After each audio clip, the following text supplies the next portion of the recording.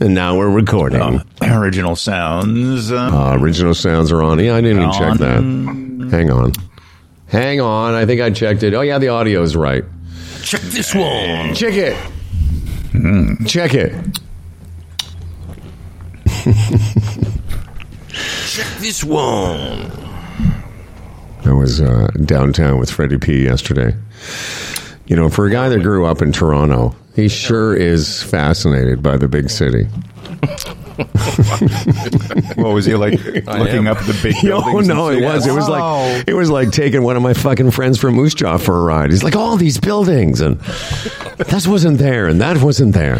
What gets me, just an indication of how infrequently I go down that way now, is those condos between the studio there at Islington and, you know, BMO Field, like those big, huge towers there now. You know, when the ones I said, like, wow, they knew? No, I know. How quickly do they build those bastards? You know, even just between golf season and city season for me, like I spend most of the summer not going in that direction. And I've noticed this over the 4 or 5 years when I was dating girlfriend Rachel, now ex-girlfriend Rachel, and current, I don't know, Rachel. Even going that way from year to year, the amount of construction, like when we were leaving too, I remember I pointed out how many cranes there are in all those buildings. Those are all new to me too. And what you said yesterday in the car is so true. It's unbelievable how fast they go up. It's, you know, my dad died in 2008. I was going to say this to you while walking down the street. I would love my dad to come back right now and see the city. But beyond that, like even my grandfather, right, who died in 68. Because like in 1968, Toronto was the centerpiece, was the Royal York Hotel. Like that was the landmark of the city. Is that right? Oh, pretty much, yeah. And they were building the TD Centre, the original sort of bank tower in Toronto, which was about 50 floors, I believe, 55. Yeah. No, I just was it on the way there or on the way back? It was like you were like hustling and bustling and talking. You kept saying that to me. Going here and going there, and hustling and bustling. And I was I kept saying to myself, I'm like, is he not? You know, he's been here before. He wasn't sure. Do we cross the street here? And well, you talk about generations, eh? Like my son, 37, young, sort of professional, and lives in a condo. And like I get it for him. Like he loves it. You know, just out the door and anywhere he wants to go, all these cool places. But there comes a time where all gets to be too fast for you. No, I get it. Mm-hmm. And I even said that to you. I mean, I've spent the last 6.5 or so years living again in the city. You just take it for granted, like, you know, and yeah. I don't want to go into some traffic, Dan Duran, but, you know, we were at the El Macombo because we're cool. And we went south on Spadina at around 3 p.m, which, if you know anything about the city, is just madness. It took us about a half an hour. Would you say it was a half an hour to get from wherever the Elmo is, which is pretty north on Spadina, just short of Queen's Park, which is another thing. Again, I'm not making fun of you. I was fascinated by your fascination with things. So we come out of the El Macombo, when we look north, and he says, "What's that building?" I'm like, I think that's part of, you know, Queen's Park. He goes, "Oh, yeah, okay." Yeah, that makes sense. It looked like a Queen's Parky type building. No, it was the beginning of Queen's Park Circle. Anyway, so we're going. They just put that up. That's what I thought. I go, you know, I kept thinking, you know, I'm the one from Moose Jaw, so we're going south on Spadina at 3 p.m. We're both literally going 0 miles an hour or kilometers an hour for a half an hour, and once you get on the Gardiner, it's fine. But it was fun being in the city with Freddie because I realized, you know, because of living here, you know, I spent a lot of time doing what we did yesterday. Mm-hmm. But if you don't do it very much, it's not only fascinating, it's aggravating. And then you got to, you know, facing the traffic and all the hustling and the bustling. You kept saying that. The hustle and the bustle. And believe me, I have no problem getting around the city. Like, I know the city. Oh, yeah, it's just the city I know has changed, if that makes sense. Oh, 100%. Like, you tell me some area of Toronto I have to get to. I have no problem getting there. It's just along the way. It's like, wow, look at this, look at that. And, how about, you know, back when we worked at the Edge at Yonge and Dundas, some days if we had like a meeting or there was something going on later in the day, I would fill that time walking. Mm-hmm. No, that's 20 that. years ago. Yeah. So I since then, walking around the city in the way it was and walking around the city you're seeing as it is now, it's quite a change in 20 years. And for me, it's the opposite. All the years we worked downtown, which was most of the time we worked in regular radio, I lived out of the city. I wasn't really that familiar. I'm more familiar with it now in the last 6+ years because I'm around it all the time. You went home. To your kids and stuff. Well, exactly. And I was going to say that. You went home and I went up... I had a brief rest here. Then I went back to St. Clair and Oakwood and then Bloor and Spadina. And, I take it for granted that I'm doing that all the time. I can't believe you would go clubbing on a Tuesday night. I did. That's right. Dan and I got our glow sticks out and his monkey fucking puppet or whatever.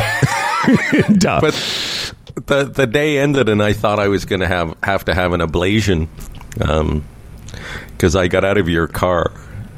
Oh, that's right. Oh, yeah. Tell the story. And then I went over to the Pie Commission. And as I'm going in the door, I reach for my wallet, and it's not there. And I knew where it was, because when we were at the Alma Combo doing our part for the CFNY documentary, I put my jacket on this bench with my wallet, my phone, and my glasses in one pocket. So I knew it was there. Like, it should be there, and it wasn't.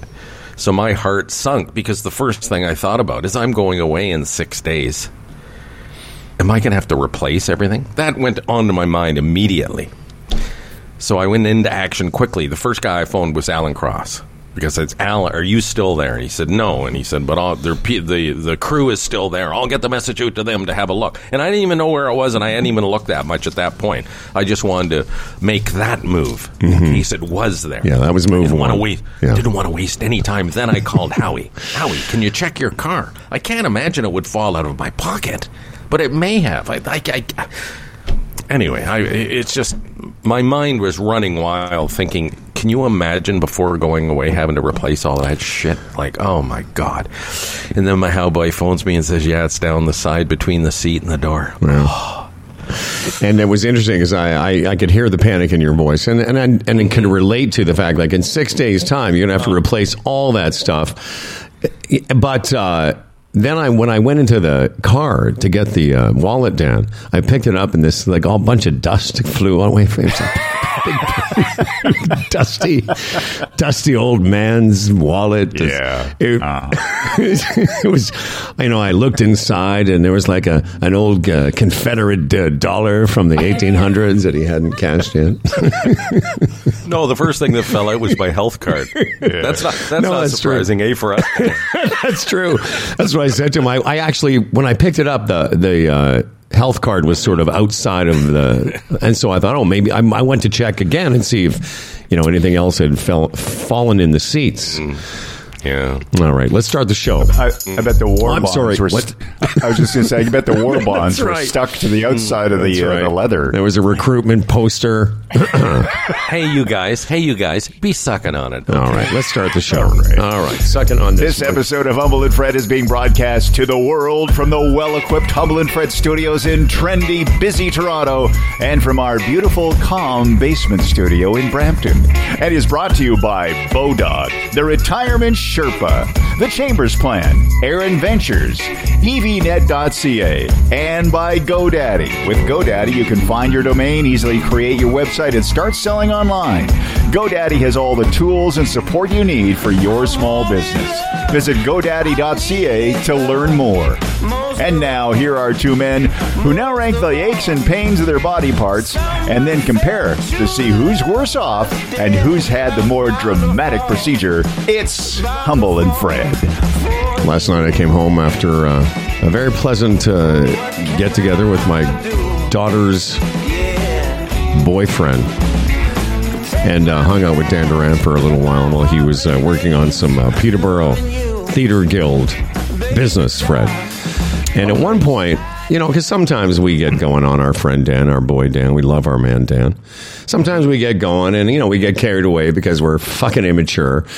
And I was remembering the monkey sock episode from yesterday, and I said, Dan, just so you know Fred and I, if you throw out monkey sock and don't expect us to go crazy on it, I said you should have known better, especially because we're so immature. And then Dan went to, he said, let me show you what I'm talking about, because he started describing what a monkey sock was. And again, all I can think of is this big wang fucking some sock that looks like a monkey. Obviously. That's what everyone's thinking. Of course. Of course. That's exactly to my mind. Yeah. Of course. So, but in Dan's defense, we went on the internet and did some research. Right. And he showed me that these are actually like dolls that somebody has fashioned from a sock. Correct, right, Danny? Yeah. So they look nothing like socks. They're just monkeys with legs and arms, little monkey arms. Oh, yeah. Right, where the heel is usually a red heel that's in the sock, and it's from a long time ago, obviously. And I was even when he showed it to me, I still thought of him taking it upstairs and tearing one off that fucking monkey. Well, I would like to think as part of the show now, he would, in his mind, he'd think monkey sock. I got to throw that out there so the boy, so immaturity can ensue. And it did. Right? And it did. So Dan, keep those coming. Okay? Exactly. And I said, listen, the fact that I called your monkey sock Hitler also made me laugh. So think of all the things you can have your way with around the house. Oh, yeah. Throw them out there so we can have some fun. Mm-hmm. Anyway, that's just a little update from yesterday's immaturity. Yeah. We also mentioned that we mentioned it yesterday, and then you just referenced that we were at the reason we were downtown, as I was referencing, we were there at the El Macombo. It was really quite a production, a really good crew, very professional. It wasn't just some dude with his iPhone. Matt and Julia were the producers and directors. Alan Cross was the interviewer. And it was really well set up, makeup and all the stuff, Mike. It was really like a professional crew. And but I would say that we went longer than I thought we were going to. I didn't know it was going to be. Well, I thought it might be an hour maximum, but we were well over 2 hours of answering questions, and it was very pleasant. And Dan asked me last night if I made the point with Alan that things weren't always. Things had gotten a bit prickly at times, and I think we made that point. Absolutely. And you can't do if you're going to do a documentary like that about the history of that radio station, it can't all be like flowers and kisses, because there were any successful business, any business, there's stories along the way of conflict and disagreement, which makes the story more interesting. It does. Let's be honest. It's not bullshit. We had a break after an hour, Dan, and we were showing Matt, the producer-director dude, I just went on YouTube and I showed him some video just in case they needed some. We were talking about some of the stuff that Freddie has in his basement and archival material. And there's a couple things that featured you. I should show it to you. I should have showed it to you last night, but I forgot. But my favorite one featuring Dan was the intro to something we did called Humble and Fred's first ever network cable special. And we did a 30-minute cable show, but we shot the intro with Dan, and Dan does the voiceover, and then it goes to Dan. And it was you doing a stand-up with a microphone saying, and now, doing what you do. But it was fascinating to see you. Hey, Freddie, a very young Dan Duran, and of the three of us, there's never been a doubt. You're the master race. We get it, but you have really aged so well. I mean, doesn't he? Look at that boy, handsome. And this was 25 years ago, and you were. The only difference is, maybe a little gray around the edges, and the fact that you're having sex with a monkey fucking sock. Yeah, there's that. To go through life good looking, that has to be something. Even a couple of weeks ago, did I mention this to you? Even my sister-in-law, we were sitting around their kitchen table having a coffee, as one might, and did you have some Dan's snacks name too? come up, and she said, "Oh, I know I couldn't keep my eyes off him. He was so gorgeous." And I'm thinking, "Oh, all right." He also fucked monkey socks. Yeah, Dan, what is that like when you walk around the world knowing that everyone is just looking at you, salivating? Yeah, what is that like? Oh, geez, that's a question that. It's like, I don't know. It's my experience. I am who I am, and I don't think of. Listen, I came home last night. He was wearing some Christmas pajama bottoms, and he had some cool shirt on, and I remarked on how just cool and comfortable he looked. Dan went through his life noticing that people were looking at him, maybe almost staring at him, often women, and I went through life noticing people staring at me, but they were staring at my oddities. That's serious. It's like, that difference. Some people were looking at you wondering who was guarding the bridges if you were walking around. Well, listen, I don't know. And and to be fair, I'm somewhere in the middle, No, I think you're in the upper percentile. No. You're in the upper percentile. I was low. No, please. It's true. I'm just marginal.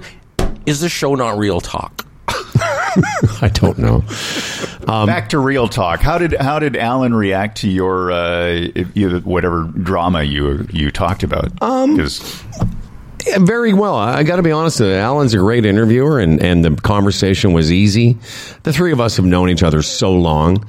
We once we got all set up and mic'd and everything was ready to go and the cameras were rolling, don't you feel, Freddie, that was very natural? And I felt it. Like, it didn't seem like, we're a little nervous at the beginning. We're just so all comfortable with each other. I would look at it this way. Alan knew. Listen, we all mature, right? We all evolve, and retrospect is a great thing. He knew, like at the time, Alan may have been caught up on that side, so to speak, if you know what I mean. But, as the years unfold and you see the radio station evolve into what it was and he became a big player, things make sense years later. Certain moves you may disagreed with in the early days. And Alan knew. He knew. I could see him nodding. He knew what happened. He knew what the situation was. He knew he brought up the word factions. He said there were factions at the radio station. And, it was like Team Normal and Team Crazy at the time.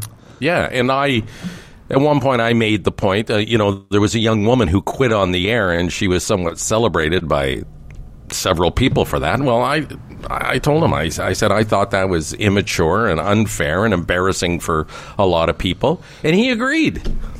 Yeah. He agreed. And he said he felt betrayed because he thought, she was part of the team, and then all of a sudden she, in this grandstanding moment, sort of walks away from everyone. So, yeah, there's, and I'm sure there'll be lots of that in the. And to answer your question, how did he react when I sort of, not that I pushed back, but I did it in this way. I talked about how at the time the whole thing was bewildering to me because I'd come from regular radio, and all I wanted to do was be a morning guy in Toronto, and then I get on to this radio station that's more like going to college, and but I did, I've said this several times, but I couched it in the perspective of having now been here 30 plus years and knowing what that radio station meant to people, and how I've grown to appreciate it, that I could never have appreciated it at the time. It just wasn't available to me for a variety of reasons. Yep. Perspective, man. It's, yeah. What was your perspective, Dan? You came there, like I got, it's funny, we should have mentioned that. Well, we did mention you because when we started talking about the literally the first few weeks of the Humble and Fred show, I said something like, I knew something was wrong because the guy producing our show fucking hated it, and that was sort of a joke because we had a producer before Dan. Yeah. And again, if you don't know the chronology of the show, you should. But Dan was our first full-time producer. But I started in August of 89. So August, September, October, November, Dan comes to town. For a variety of reasons as well, not the least of which was to get away from the woman that threw all this shit on the grass. Yeah, that's a great story. And threw Royal Dalton figurines at me. Yeah. So Dan was running away from that, and we needed a producer because the guy. But the truth was, the first few months we were being produced by somebody who just thought the show was stupid, which is weird. Yeah, you wonder about it. How long did it take for his perspective to change? Maybe thinking, I don't know if he's of that ilk, but to think, boy, I could have had a pretty good thing there. And, because I was so aligned with, the deep-rooted CFNY cool people, I let that slip away. Because he was given a chance. He was given a fair chance at that job. You know, it's funny. And chose to roll his eyes at us. I've never thought of that. I've never thought of that till now, that guy could have been our producer for the last 30 years. And whatever that would have been, all the stations and the money. What was especially hurtful for me through that particular era, situation, whatever, prior to you coming, I had a pretty good relationship with him. Yeah. You know what I mean? Oh, no. And then all of a sudden I become, a sidekick or the co-host of the morning show, and I got this guy rolling his eyes at us and never really laughing and letting it be known that he didn't think this was the morning show for CFNY. Yeah, I poison. and the truth is, not poison, but your relationship on the Humble and Fred show definitely poisoned some of your relationships with people you'd been friends with for a long time. But I think part of it, and you said this maybe to me, part of it might have been some jealousy. The fact that you were moving ahead and you were making decent money, you were buying a house and all that stuff. We did tell the story, Dan, of you. We did tell some Dan Duran stories. We told a story of you stopping the records in the middle. We love those stories. We told the story of you falling backwards in the chair. Good one. Dan, and you know what, Dan, roll with it, buddy, because it's just part of the story. It's I get it. Yeah. To your point, when I rolled into town, as far as I was just thinking about this now, I didn't I was kind of ready to accept whatever was going on in that environment, because don't forget, when we left Calgary, when we were roommates, and I had moved to another radio station for a little bit in Calgary after you had left and gone to Los Angeles. And then I went to San Francisco, and the first station I worked at in San Francisco, and I thought, I'm going to the big time. I ended up in the outskirts of San Francisco, and I didn't realize in America, unlike Canada, the dynamic range of shitty radio stations to big, huge, big-time radio stations were all in the same city. And it wouldn't have happened. The station I worked at would never have been that bad in Toronto. There's no station in Toronto that was as bad as that station that I first started. That was the one you were production manager on? Yeah, well, I was a production manager in two stations there. There was that one, which was in East Bay, and then I worked right across from the Transamerica Pyramid at KIOI in San Francisco. Yeah, because your second station was right downtown. I remember that. Yeah. And so, but I'd seen so much weird stuff. Like, I got fired by the same guy twice in two different radio stations.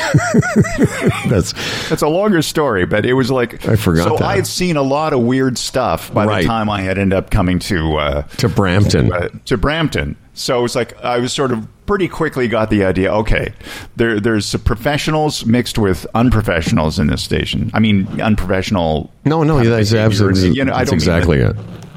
And a lot of that has to do with people being involved in radio. This maybe had been their first radio station or first big time radio station, I suppose.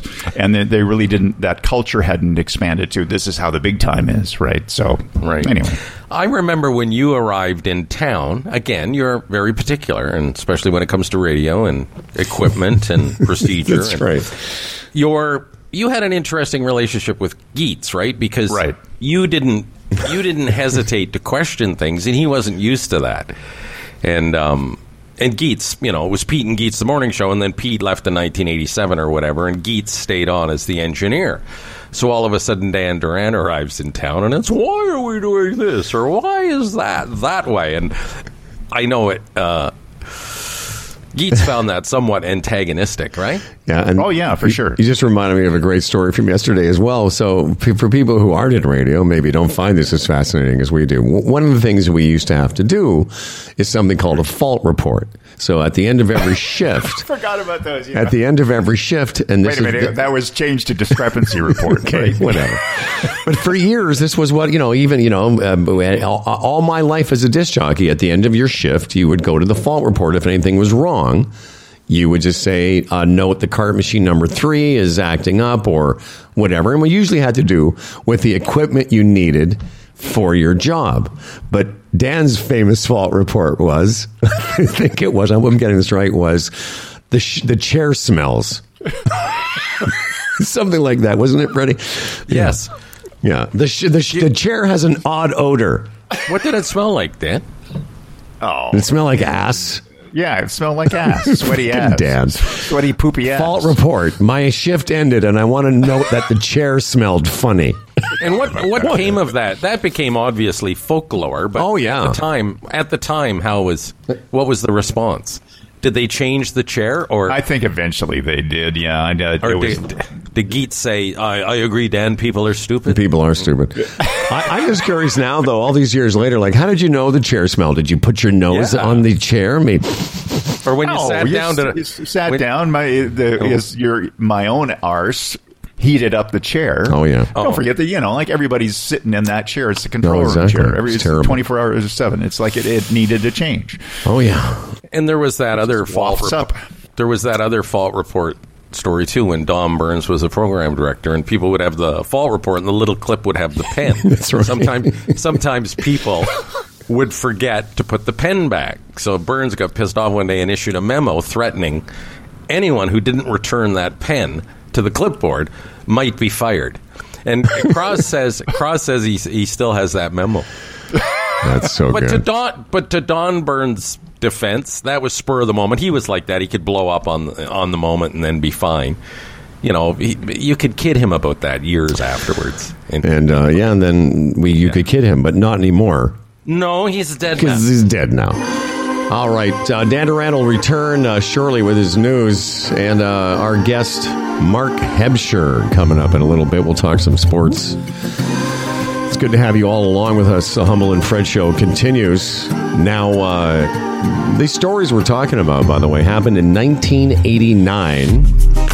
That was also part of yesterday's discussion, the fact that after all that fractions and factions and vitriol and all that, I said to Alan, the irony is, after all of that, Freddie and I are still doing a show together, 3 decades later. And how do we do it? With the support of these people.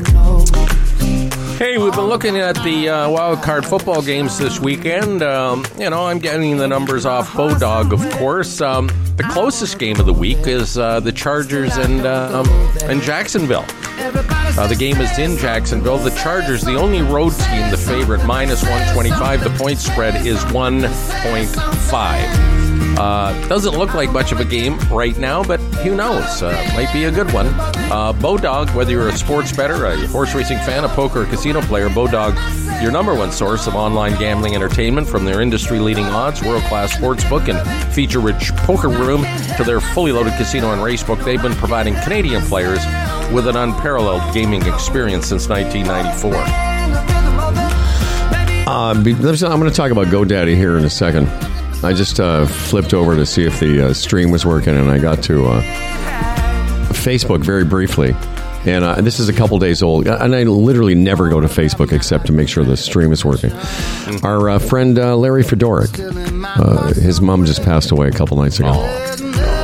Born October 3rd, 1928, died January 9th. His mother, Alexandra Sandy, 94 years old. Wow.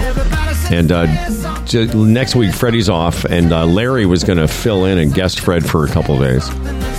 And I talked to Larry a few days before he went out to Saskatoon. That's where he's from. And he said, man, I think my mom is not well, and we're going to go out there. And he actually said, I think we're going to stay. We'll be staying there for a funeral, anticipating that this was her last days. Anyway, it's never easy, even if 94 years old is a great life, but it's still not easy. And our thoughts and prayers to Larry Fedoruk. Well, the word perspective comes up in death as well. Sure. A woman dies at 55 and a woman dies at 95. Different perspective, right? She had a good long life, I imagine. Yeah. So as I said, we're Paul Romanek will be filling in. Speaking of sports guys, Romy's going to do a couple days on the show next week. And Paul can not just talk about sports, obviously a big Beatles fan. And I'm going to talk to Paul about his, revisit some of his time. He spent 10 years living in the UK in London. Loves it. There's a guy with some global perspective. when I wasn't working back in the mid-2010s, whatever, 2005, 2000, when I first started doing my blog, Canadian Thinker, and then I started doing some audio interviews on it. One of the interviews I did was with Paul from London, talking about that move over there. Cool. That's 16, 17 years ago. No, he's got some great stories for a young Canadian lad who loves hockey, all of a sudden to be dropped into that environment. In the meantime, let's talk a little bit about GoDaddy. You can find your domain, create a website so easily at GoDaddy.ca. They have all the tools and support you need. When I say support, I mentioned this, not very often nowadays you get to call somebody. They have free and friendly, not just free, but friendly, 24/7 phone support. They're there to help you every step of the way. We just take for granted everyone knows how to do this. They don't. You can start your website for free. No credit card is even required to get started. And all you got to do is start by visiting GoDaddy.ca to learn more. Just a couple quick notes here. I don't know if you saw the story that Toronto, that's the city we live in, the big city. Toronto ranks now as one of the world's wealthiest cities. Story from Blog.to. We don't need just briefly mention that this is how many millionaires, according to the Visual Capitalist, which is a great website. But Toronto has 116,000 millionaires and 17 billionaires, ranking between Frankfurt, Germany, and Zurich, Switzerland. Toronto's the only city to make the list on this list of the wealthiest cities. We're number 14. Number one, of course, New York. You can imagine. New York has 345,000 millionaires and 59 billionaires. What is a millionaire nowadays, though? Does it mean I would think a net worth of $1 million would be. You know what I mean? Well, that's pretty common now. More common than it used to be, I'd say. But statistically, if there's only 116,000 of them in a city of 4, 5, 6 million, depending on your definition of Toronto, it's still a percentage of. Don't ask us to do percentages. No, I know. But if I moved into a house years ago that was $250,000 and now it's worth $1.6 million, am I a millionaire? Theoretically, yeah. Well, this is what I'm saying. You'd think that's most of the goddamn city now, but however they define it, you're right. I mean, it's funny that you brought that up because I don't know. The other day I was thinking about how when we were younger, Lotto 649 was $1 million. Yeah. Crazy. And it was like, I remember that in the 70s. I couldn't get my head around it. What $1 million would do. $1 million in the 1970s, you'd be set for life. And not a to be house was $50,000. Right. My mom and dad's house in Moose Jaw was $25,000. Right. So, and not to sound whatever this is going to sound like, but $1 million right now, you're not set for life. If that's not that that's not a lot of money. It's not the kind of money it was when Lotto 649, had that whole beginning of the lottery fever in Canada, whenever that was. Yeah. Yeah, a lot has changed since then, boy. Yeah, well. Yeah, I remember dreaming back then on that $1 million. And they didn't come around too often, those lotteries. Like, it was a couple of times a year or something. That was it. Oh, no, it was a novelty for sure. Mm-hmm. So there's some, just another quick note about money. And again, we got Hebster, and so we're going to talk lots of sports. I just want to get a couple things out of the way. The other thing is they've released the world's richest man. And I'm going to say man because there are no women on this top 10. The top 10 richest people on planet Earth.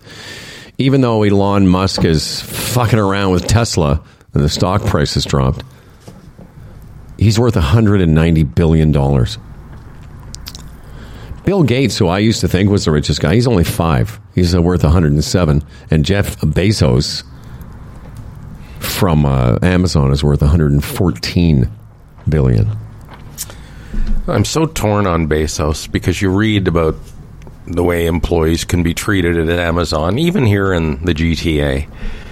And you hear shitty stories, especially through COVID and everything. And I think, to lead that situation can't be that.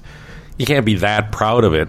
That sort of that part of the company that is sort of tarnished that way. But then yesterday I'm sitting there and I order some coffee and it's at my door within a couple hours. It's pretty good. Now I like him. I didn't have to go to a store. Yeah, it's, again, funny. Is it interesting? Is it coincidental? I've been ordering more food items from Amazon than I ever have. I tell you why. Not regular groceries, but something like that. Like I found this decaf coffee on Amazon that I hadn't seen in the store. Right. And it's just so convenient, just as you described. Like I make a couple of clicks and it's there the next day and I don't have to think about it anymore. And well, I like the Starbucks French roast. And most grocery stores might have it in the little packets of 10. Well, to me, that's useless, right? Because the price is inflated because there's only 10. And to buy a half a dozen of those costs probably a third more than if you order it in bulk through Amazon. So there's so many reasons why it's convenient. And that's an example for me. It's the coffee I like. It's hard to find. But there it is, and I can get it in big boxes through Amazon. The other thing for me is sometimes I'll go to the grocery store and I do two things. I forget my bags. I do.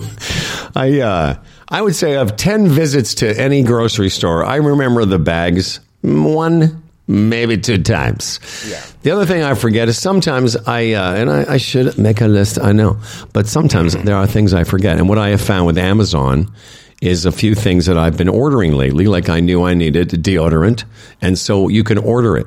And my point is, when I remember I need it, I can just sit in front of my computer and go order. And I've done that with a few different items. Like I like the idea, and I think you do too. I like actually physically grocery shopping. I like it. It's I find it sort of, this is maybe an old guy thing. I like going up and down aisles and dicking around. You mentioned the reusable bags, a byproduct of the new sort of bagging system at the grocery stores. I'm sure everybody has a huge pile of them. Sure. Because you buy those reusable bags at the moment and think, yes, I'm going to be a good lad. And every time I come to the grocery store, I'm going to take them in. We have a stack of them here. Oh, yeah. Because same thing, I get to the grocery store and I think, oh, geez, I forgot my bag. And that's why I've been using self-checkout, because when I use self-checkout, and I've told you this before, I treat myself to free bags because I think it's the least they can do for me for doing this work. You're not working there. You're getting into those free bags or what you're getting paid for sure. I do the same Absolutely. thing. I just hit zero bags. And use the bag. Here's what smart people do, and I've tried to adapt some of this. I think what smart people do is they leave a bunch of grocery bags in their trunk. And because I've been using different cars from evnet.ca, what I've done is I've put a bunch of these reusable grocery bags right in the garage where the car is. But even with that step, that's bringing me up to 3 times out of 10. But I think what smart people do is they leave the bags in their car. Well, I do that too, Howard, but after 3 or 4 trips, I've gone to the back of the car, taken the bag, taken it in the house, and not put it back in my car. $190 billion. That's what Elon Musk is worth. Bill Gates, I said Warren Buffett's $100 billionaire. Yeah, I don't know what that's like. Again, when we were kids, $1 million. I don't know if it's with, like this lottery. There was one last year where somebody in the States won $600 million or close to $1 billion. I can't remember. Yeah. There's another one, I think, right now up over $500 million. Crazy. But, in those days, $1 million, you could set yourself up. You could set up your family. If you won $1 million now, it'd just be aggravating. Well, I know if I won $1 million, I just give each one of my kids $500,000. That's what I would do. That would be the end of it. Oh, after I gave you a little stipend. Yes, I would. Yeah. You're funny. I'd buy you a new set of golf clubs. Each of my kids. Because you're right. Excuse me, $1 million isn't a lot. But $500,000 to each one of your kids is like life-changing for them at this point in their lives. Oh, for sure. Absolutely. Okay, well, there you go. So we're just waiting for Hebsy. Why don't we, I hate to say, get some more stuff out of the way, but, sometimes, and I don't think the Sherpa's coming I don't think the Sherpa's going to be here. I've been interacting with the Sherpa's company a little bit lately, and what a great organization. Raymond James, he's a Raymond James guy, obviously, but the people in his office are just great. I made a little stock purchase, and just so accommodating. And can you talk about him now? Do you want to get into some Sherpa times? Well, sure. He's a portfolio manager. Raymond James, a member of the Canadian Investors Protection Fund. And Timmy, I'll tell you, as we've told you, he's licensed on both sides of the border. And we know there's a lot of expats live in the States, listen to this show. So if you're in the situation, you need a guy down there, he's your guy. RetirementSherpa.ca, there's your contact. Tim can help you out, really, on any aspect of investment. And we've told you many times, if you have a portfolio, you're not happy with the performance, you want somebody to have another look at it. Again, there's the word perspective. He'll do it for you. No strings attached. No obligation. He's that kind of guy. He'll let you know where you're at and where you should be at. RetirementSherpa.ca. Yeah, and I guess just to reiterate, the organization that supports him is so good and so easy to work with. Let's admit this gentleman here.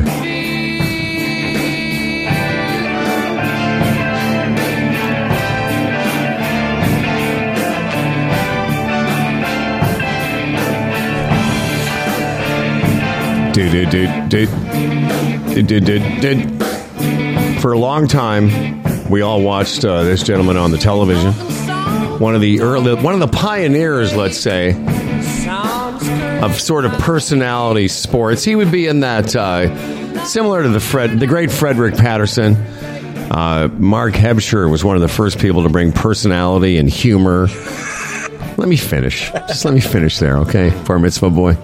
One of the first people to bring personality and humor to an otherwise bone-dry recitation of scores and highlights from the night before, along with some dude, I can't remember, Taddy, whatever his name was. Mark was... Yes, guy. Yes, guy.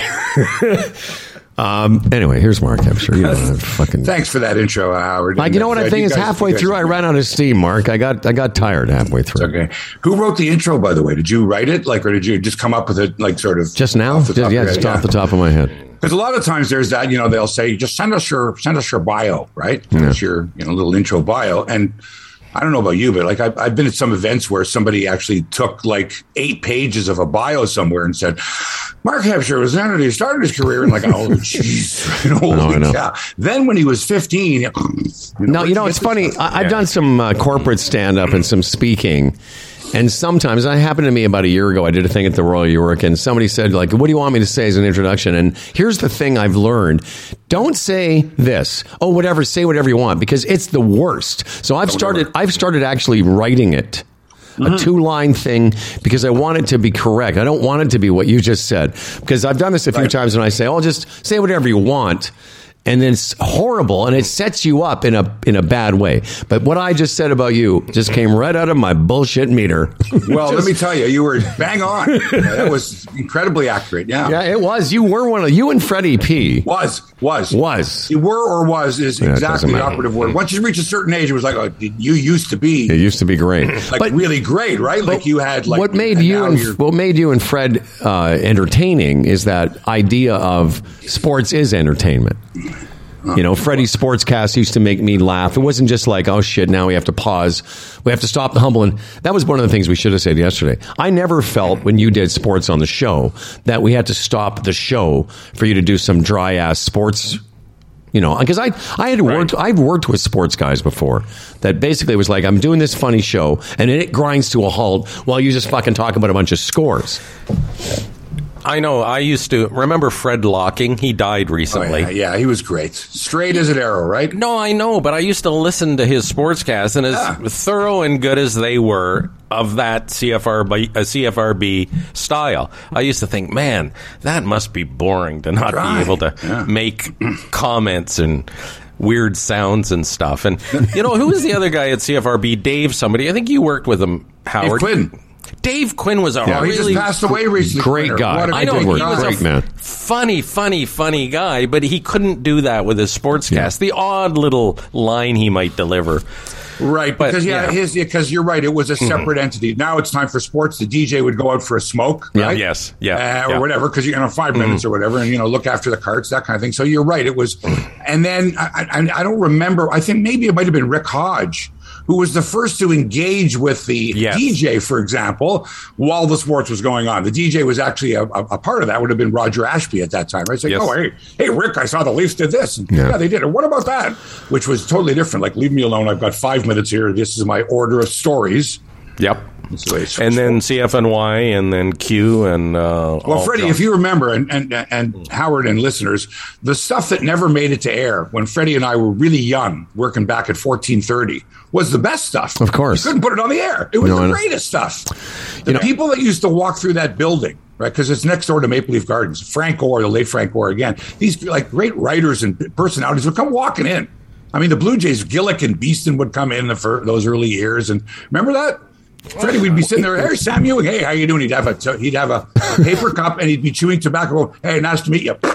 And he'd have it in the studio with him, right? And then at the end of the day, he'd leave it, and someone would go, "What the hell is this?" And the things that were openly said off air. Now you could not even say off air amongst a group of people because somehow we get back to somebody who would have a problem with it. Mark, it's funny. It's funny you say that because for a long time in this podcast era of the Humble and Fred show, we used to sort of promote it by saying all the things we used to say to one another between the songs is the show we're doing now.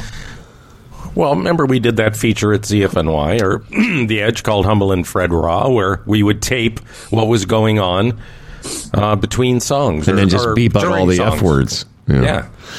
So that's always that particular content is what people want, that extra content, director's cut, whatever you want to call it. But it's the content that they're getting from us and Real Talk podcasts like the Mark Hebscher Experience, Mark Hebsey on Sports. So let's get right to it. There's a whole bunch of things that I sort of thought we should talk to you about, not the least of which you're wearing a Bills hat. So Monday last, Freddie and I are watching the Bills game separately. I'm all excited. He reminds me it's a Bills game. I'm all excited. And then all of a sudden that happens with DeMar. I'm sure you were watching it. What was your reaction? If I'm not mistaken, that was the night that Connor Bedard scored in overtime for Canada to win in the quarterfinals. So I remember flipping back and forth and not seeing the incident in real time, but clicking on seconds later.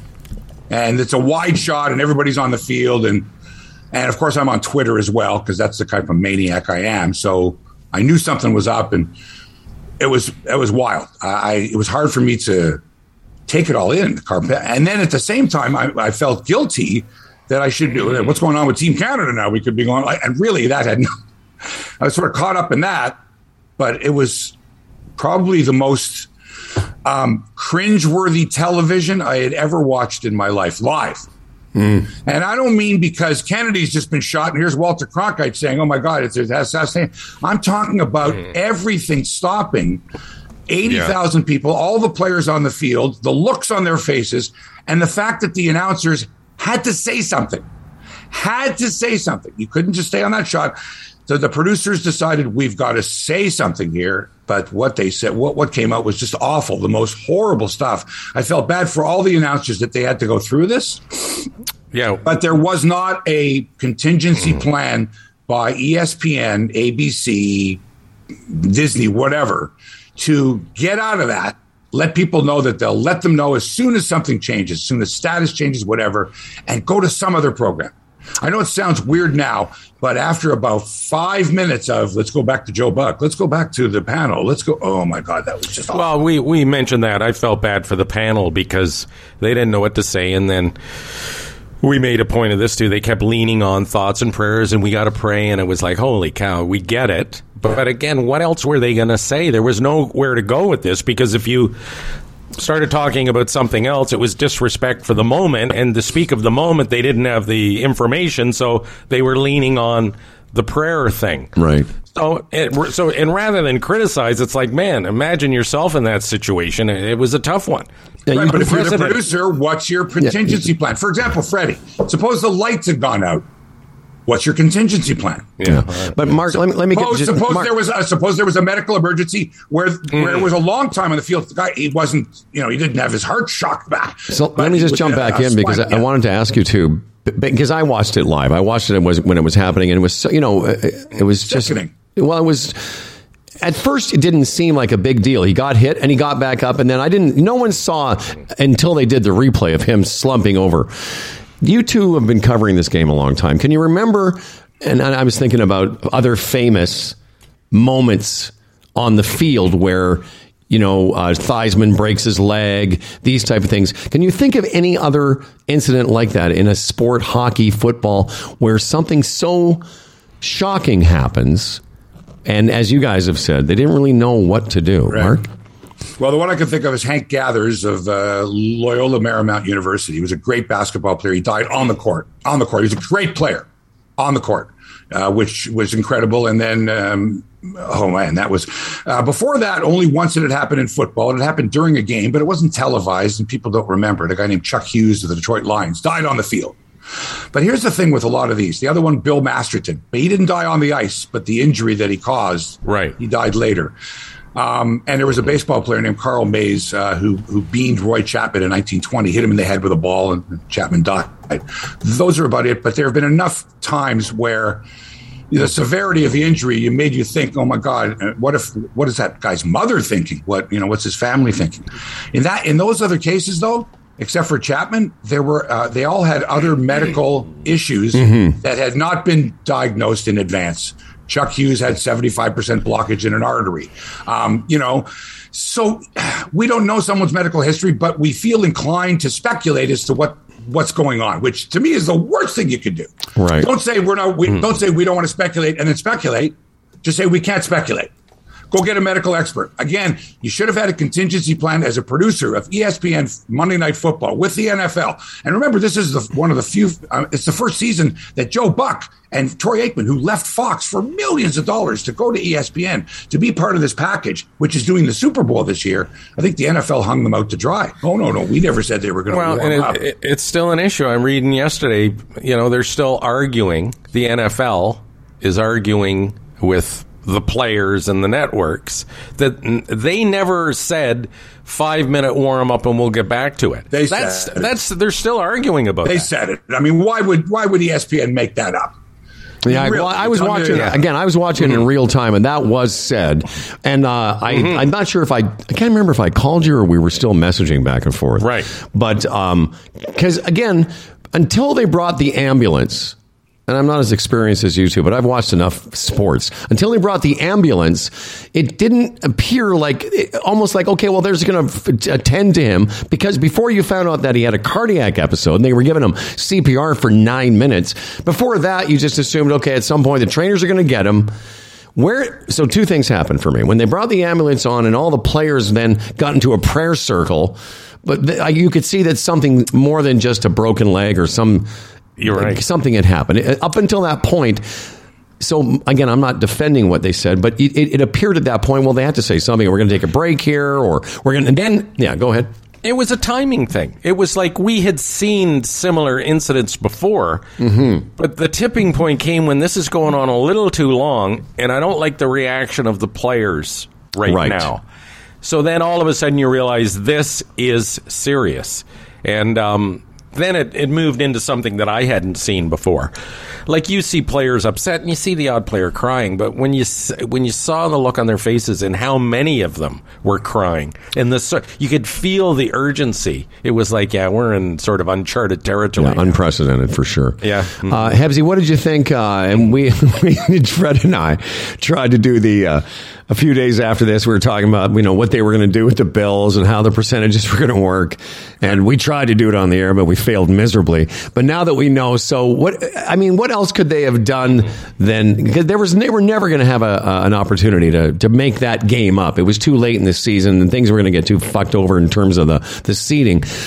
As a Bills fan, are you satisfied with what the solution they came up with?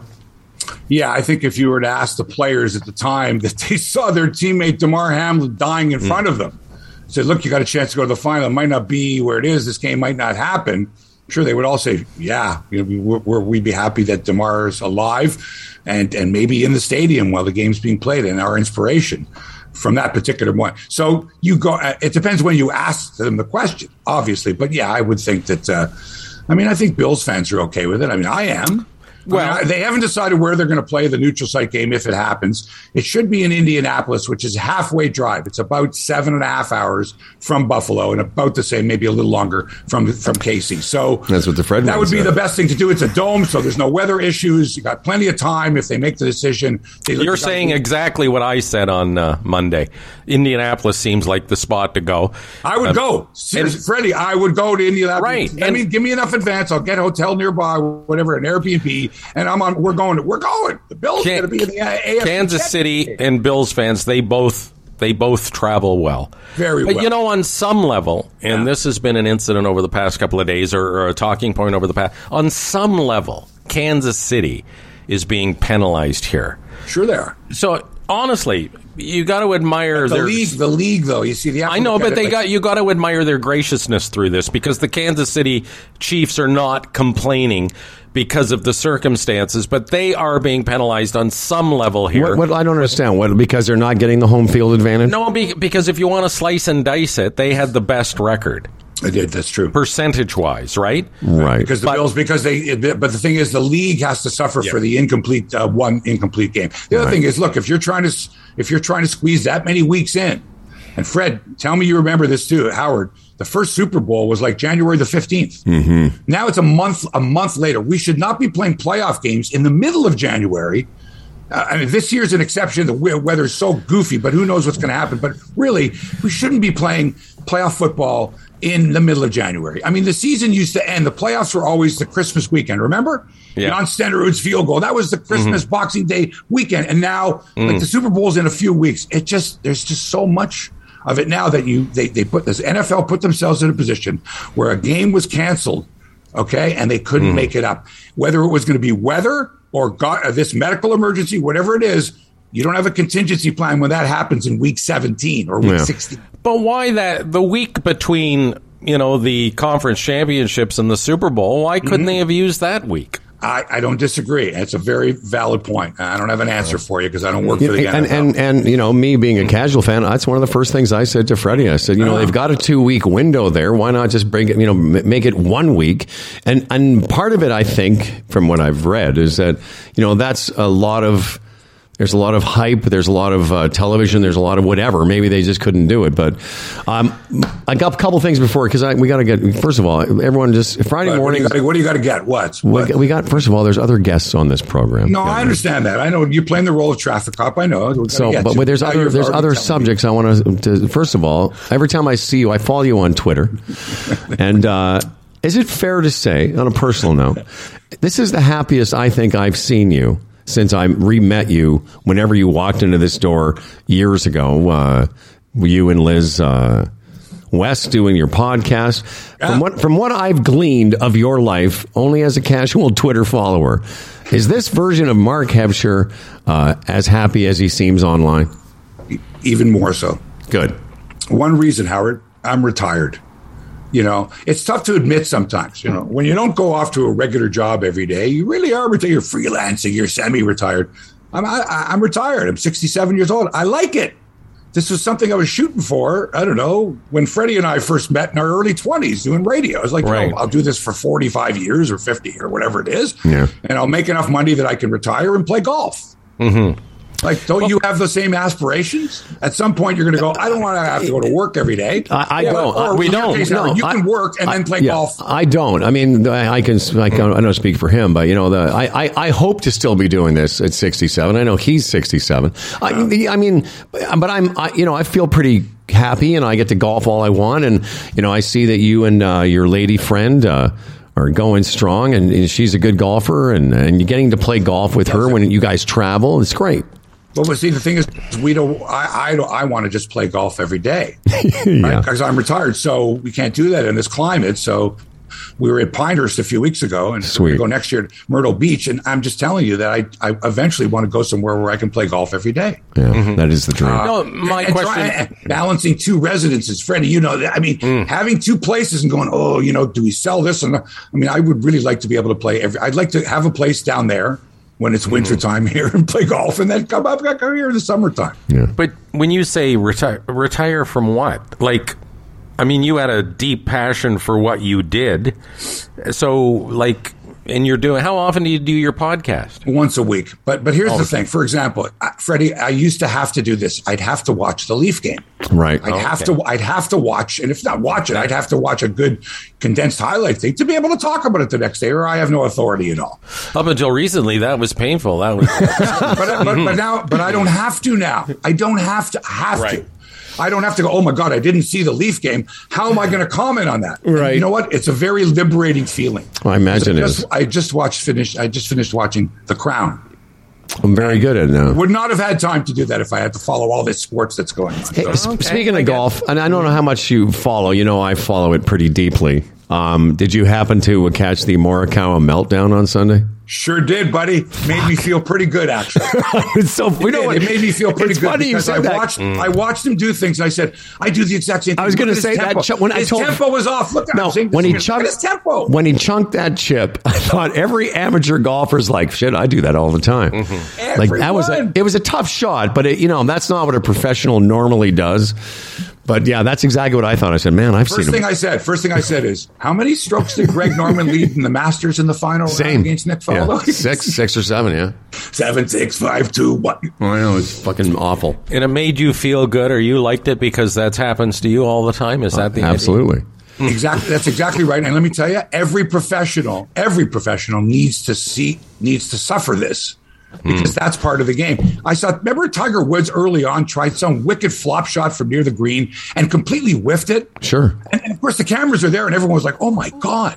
But it's not unusual. Here's the thing about professional golf, and this is, it's common. Roger, what's his name? He just Maltby. Maltby just retired. But one of the things he said, and I've always thought this was true, if you want to be a high level player, whether a professional or an elite amateur, you've got to be comfortable with a certain amount of humiliation because it is going to happen to you. Again, I'm not saying but at the level I play at, listen, I've been on the first tee of a national championship and hit so far behind the ball that I thought the turf went further than the golf ball. But watching him go through that was so relatable because whether you're a good player or not, we've all done those things. It's just that we don't do them in front of, millions of people watching. We do it in front of our stupid friends who, by the way, will never let us forget it. Quick story here, Freddie, you'll remember this. I was working at Global. They had the Ontario Amateur Golf Championship at Thornhill Country Club. It's a media day. They're introducing members of the media. The cameras are all there, and they introduced me. I don't know, Global Television, Sportsline, Mark Hepshire. And I'd only been playing for a couple of years. And I don't know, there's 35, 40 people around there, and there's cameras there. And I go to hit my drive, and I look up and hit it off the toe. And there's a CBC cameraman standing under a tree well to the right of me, nowhere near where I was hitting it. The ball hits the tree above his head about 2 feet, ricochets back behind me about 20 yards. And there's this silence, and I just look and go, boy, this is a tough court. Place breaks up. Is there polite applause at least? Yeah. I thought you were going to say you hit the CBC cameraman. I just missed him, Freddie. Don Martin's cameraman. Missed him. I can see his face like, ah! He would have been fine, with all their benefits and everything. That CBC guy would have been fine. He probably could have retired. He would have been dead. But I used to hate those media tournaments for that reason. when you teed off. I just didn't. Now on the tee You're always from so CFNY, Fred Patterson. It's so self-conscious. Like, you know what I mean? Like, people are watching me, and it's like, it's not what we do for a living. No, I we know, don't do this. But it gets back to what. It gets back to what Howard has often said, you know, you're not that good to get that mad. But for some reason in those situations they introduced you and you thought you were supposed to hit this beautiful shot when you weren't capable of hitting beautiful shots. So anyway, I've asked Mark before your current paramour, she plays a nice game. Are you guys close? Does she beat you the odd time? No. And you know, here's why. And if she's listening, you know, I feel bad. I like practicing. Like, I want to get better, especially at the short game, right? So I'll throw a bunch of balls in a bunker, and she doesn't practice because she hits the ball pretty well. Yeah, she does hit it good already, right? So it's like, you know, do I need to hit it like within 6 feet of the hole as opposed to 12 feet of the hole? It doesn't matter that much for her. She just enjoys the game, and a lot of times she just doesn't score. Okay. I made a few pars there and whatever, and I think I took an 8 on that one, and that makes it way more fun. Howard, way more fun. Sure, it just does. It's like, what'd you shoot today? I think I might have been 84 or 86, but I had a good round. Like, I think I was 12 over, and I said, I will never even ask her. She said, that par I made there. Oh, I remember I hold out and blah, blah, blah. And at the end of the day, great day. Did golf bring you together? Is that how you met? We would have never met were it not for golf. Did you pursue a golfer, or did you happen to meet at a golf course? Yeah, no, we pursued. It was an online thing, right? And were you on Golf Singles? Yeah, it was sort of like that, and I'm not sure. It might have been that, or it might have been another dating site where it was like interests or golf. And I said, "Oh, that's nice, but you live in Markham, and I live downtown, and I don't have a car, and there's no way we'd be able to play golf together." And she said, "Oh, I'll drive." Nice. I'm like, great. If I haul my clubs on the subway and I meet you at the 407 subway stop, seriously. 407 subway stop. Mm-hmm. Yeah, easy. That's easy for me. And that's how we did it. Like, I would haul my golf clubs and meet her at the subway or something like that. And good for you. Well, great. Yeah, you know, it makes a difference. I've never actually, my last lady friend, GFR, you know, I tried to get her into golf, but it's a tough thing to pick up later in life, and obviously your lady friend has been doing it for a while. So whether it's not fair to ask if you beat her. I just was curious how good she was, but it has to be. She's good enough to play. She can play. Yeah, wherever you guys play, she's good enough. That's what it comes down to. Originally, it was like, I've only been playing for a few years. Now it's at the point where it doesn't really matter where you play, as long as, Howard, and this is important, as long as the front tees of the golf course you're playing allow her to. Sure. The carries aren't too difficult or, you know, too demanding. Right. Because she doesn't hit it far, but she hits it straight. Nice. But yeah, you're right. I mean, you meet all kinds of people at all levels of golfers. And one thing, if you're passionate about the game and you love to play and you can accept humiliation, that's right, with strangers, right? Yeah. Then you're good to go. I think that's what stops a lot of women from starting up. Women tend to be a little more self-conscious. They do about appearance and stuff. And I think a lot of women, it's like, I'd like to try that, but if I get up there and I look silly, I don't want to do that. And I can relate to that because I live with somebody that has been in that position before. What I find the most interesting is, like I said, I like to practice. I'll go to the range, hit some shots, maybe try to shape some shots. Serena's like, I just want to play. What am I going to waste strokes, like, you know, doing? Like, I want to get out there and play. Just a couple quick things. Sorry, Mark. Toronto Mike on Facebook is just reminding everyone that Hebsy on Sports is every Friday at 9. You can watch and engage live on YouTube or subscribe to the podcast. And someone else just below that, Stephen Novak says, Indianapolis has turned down a request from the NFL to potentially host the AFC Championship game at Lucas Oil Stadium due to an already packed convention calendar for the city, officials say. So Chicago would be another alternative. Similar, I think it might be a little closer to KC than Buffalo, but not that much. And Columbus, Ohio. You could have it in the Ohio Stadium, the Buckeye Stadium, 103,000. I said if you're taking those teams out of their stadiums, you just put them in a dome to take weather out of the picture too. I think Chicago's a stretch, and St. Louis has a dome stadium, but that's too close to Kansas City. It will be interesting to see when California. Have it in California, sure. Or Texas. Right? Listen, man, there's the very fine broadcaster and friend of show, Mark Hebscher. And listen, I'm sincere when I say I see you online all the time, and you look happy. I'm happy for you, man. Yeah, thank you, guys. If I've been in the neighborhood a lot of times while you're still on the air. Can I still drop by and knock on the door, or you can knock on the door, but I will not let you in. COVID protocols are still in place. Does that mean for Stan too? Or Stan? No, you can come visit Stan anytime. He would. He'd be happy to see you again. That's all I wanted to know. Hebsy, a couple days from now, you can check him out on 9 o'clock with our buddy Toronto Mike. Thanks, pal. Thank you, guys. Okay, see you, Mark. Mark Hebsher. You know, you guys were talking about we were talking about, you know, people dying on the field of sport. You know, there's a very famous story about Bob Einstein, Super Dave, I should say, and his brother is Albert Brooks. Their father, Harry Einstein, was a very fine stand-up comedian back in the 30s, 40s, whatever. Died on the dais at a friar's dinner somewhere in the 50s, I think. He was literally doing one of those roasts, got up there, killed, and then died. Yeah, man. Yeah, wouldn't that be something? And of course, everyone thinks at the time, oh, it's a fucking bit. He's doing a bit. Yeah, he's doing I'm dead bit. Locally, there's a story. I was about to say a great story. It's not a great story. And again, I think it was at the golf course you used to be part of, Al Palladini. Remember all those commercials? Al Palladini is whatever the commercials were. They were on the radio all the time. He died. Didn't he leaning over to pull the ball out of a hole or something? He did, but not in Toronto. He was on a golf vacation. And he did. He sank a putt and then fell over dead. By the way, this comedian that died, just want to come back to this, was at the Friars Club, you'll love this, honoring two new members in 1958, Lucille Ball and Desi Arnaz. Wow. Yeah, crazy. That's all happening. We're just a few seconds away from Dan Duran's news. I have my fifth booster scheduled for today. And I'm in a weird situation where I'm thinking, like, what if I get the booster and I have a bad reaction? I got to go away next week. But I've never had a bad reaction. I was just going to say, you haven't had one so far, so chances are you won't. No. You're getting yours, right? You're getting it fifth, right? I am. I'm just not sure when, because I had COVID in, so I'd say the end of October. October? It's a new month. They just started it up.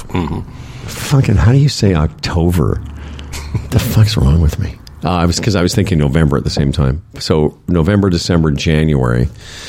Same with me. I won't be eligible for it really until early February, when I will hopefully be in Mexico. So do I get it in Mexico? Do I get the Mexican booster? I don't know. Mexico. Probably. Why not? I don't know. In what part of Mexico will you be in then? South of Cancun. Oh, okay. Yeah. It's like south of Playa, between Playa and Tulum. There's all sorts of squeaky clean clinics and everything around there. I should talk to my doctor, who I'm seeing, today, because, why not?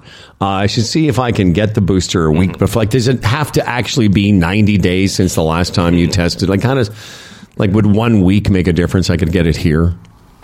What do you say now? Oh, it's Saturday, the day I don't see a doctor. That's right. Well, okay, every other Saturday I still go because he's in his office. You know, it's funny. I was talking to our friend Darren yesterday, and Darren's very much like me. He loves doctors. We had a long talk, he and I, and it was like, you think we talk about medical issues on this show? I should have taped that conversation. That was fucking hilarious. Just back and forth. I know. Oh, yeah. Well, yeah. It becomes a thing, eh? Yes. It becomes a thing. Well, especially when you've got as many things wrong with you as I do. Dan, I don't know what stories you have prepared for your newscast today, but I did want to... You're not doing the Massachusetts murder guy, are you? No, Massachusetts murder is not on my list here. So can I just take a second here and just this story? Please do. It's a very good story. I'm telling you about this story. Have you heard this thing, Freddie? I don't know. I haven't heard it yet. So there's this dude. I'm going to get his name. Not that it matters. But he... So New Year's Day, a woman goes missing in Massachusetts. And...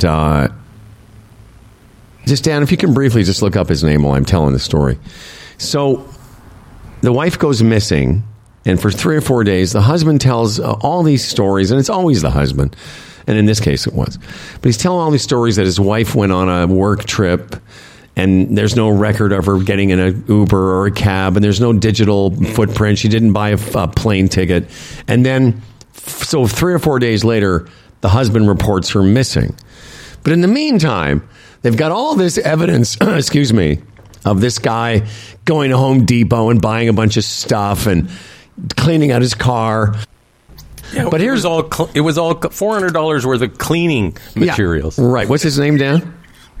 Brian Walsh. So Brian Walsh is this guy, and so there's all this evidence that obviously points to him. And my favorite part of this, not that there's anything funny about death, but my favorite part of this, I was telling Dan last night, is the guy, they go and immediately find his search history. And here's the 2 things he was searching: how to dismember a body. And, his other Google search was how to kill a 115-pound woman. Fuck me. Like, talk about like not even trying to get away with it. How to dismember a body should not be in your Google search history if you're planning a murder. And now this is so different than, again, that guy, we haven't talked about him, but in Portland, he's this serial killer that stabbed those college kids who was taking criminology, I'm going to do a master's course. Well, this guy is the opposite of that. Really, I mean, none of us can plan for the future, but if you are going to plan a murder, maybe don't Google it. How to dismember a human body. In a weird way, these stories are good because it might actually help the crime rate. Think about it. So often now, you never know when a camera's on you, right? Number one. And they got this guy on a camera at Home Depot. Yeah. And probably have receipts and stuff because he's a no-mind. And even your searches and being able to track where you've been on your computer and everything, you'd think potential murderers eventually are going to catch on that if I do this murder and I do it this way, I'm going to get caught. Isn't that a deterrent? Absolutely. Not to mention, he was already had an ankle monitor for a federal wire fraud charge. He's already being monitored. So he's literally somewhere there's a database. I don't understand. Somewhere there's a database of all his movements, including dumping this body at the dump site, at the trash place. Whatever that's called. Well, it goes to show you just really can't go anywhere without being tracked these days. That's right, Dan. And that's why you don't do Gmail. Dan's trying to cover his tracks. That's right. That's right. He goes, I'm always deleting my history. That's right. He is. I can see Dan searching how to dismember a monkey sock. Hey, but guys. All these, like I have one now too, a security camera on my house. You know how many things are solved now from home security cameras that catch part of the street? Sure. It used to be maybe 1 out of every 10 houses had one, so the chances of seeing the incident take place were slim. Now most people have them. What a convenience for the police. Anything that happens on a street, they just knock on the doors, and next thing you know, there it is on film, tape, whatever it is. Well, listen, my friend. Digital. Okay, maybe I can't pronounce October, but I have seen some shows. There was a great series of one of those BBC BritBox shows, which I can remember. It doesn't matter, but the whole thing was how those CCTV cameras all around London, and the crime was solved because of those. They're everywhere. Forget home cameras like Ring doorbells and stuff. Like those those whatever they're called. Dan. Right. Last winter, Doll and I get into a few of those British detective or British crime shows. And that's a prominent thing in all those shows. Yes. In fact, the first time I heard that reference, CCT, I thought, what are they talking about? And then I quickly caught on. Closed circuit television. That country is so wired. Yeah, it's blanketed. Every move that everybody makes outdoors is being captured. Big brother. That's right. And Dan, so just a word of advice. If you're planning to dismember myself or Stan, because I was bugging you about keeping all the cupboards in an open and jar. Right, yeah. Just don't Google how to dismember your roommate. Right. I guess you'd have to, drop your... How would you even go about doing that without being discovered somehow? I mean, you go to a public place, I guess. You wouldn't take your phone with you, so right. they couldn't. The geo-tracking on your phone wouldn't take off your federal ankle monitor. Yeah. It used to be a lot easier to kill and dismember people. It really did back in the old days. It really was. Back in the old days. Imagine trying to dismember Dan Duran. Just all day. That would be an all-day affair. Chainsaw. Two people. Now, here's to a fella named Dan Duran, a hell of a guy with a hella big wang. The biggest essential Dan Duran, his voice is Dan Duran. Dan Duran, the anchorman comes. As for credentials, he has none. Can't tell a headline from his bum, but his voice is nice and low. Dan Duran. Dan Duran, the anchorman's here. He's prone to falling off his chair, but he's got a big wang, so he don't care, and his voice is nice and low. My voice is nice and low. What are you laughing at? I just love him. He's got a big way. I just love that. Yeah, it's funny. It's great. Yeah. Is that the first time you've heard that, by the way? It's just us, our subject matter, and then on the heels of it is that. And, it's good. This is actually a good show. You should listen to it. Yeah, sometimes. And now live from my kitchen upstairs, next to the coffee maker and the dishwasher. It's the Dan Duran Studios on the Queensway. Here's Dan Duran. Onions are gold in the Philippines. Due to a series of super typhoons in the Philippines, onion crops have suffered, and now they are selling for more than chicken and even more than beef brisket on a per-pound basis. Country now has the world's most expensive domestic onion prices. And as you would expect, onion crimes are up.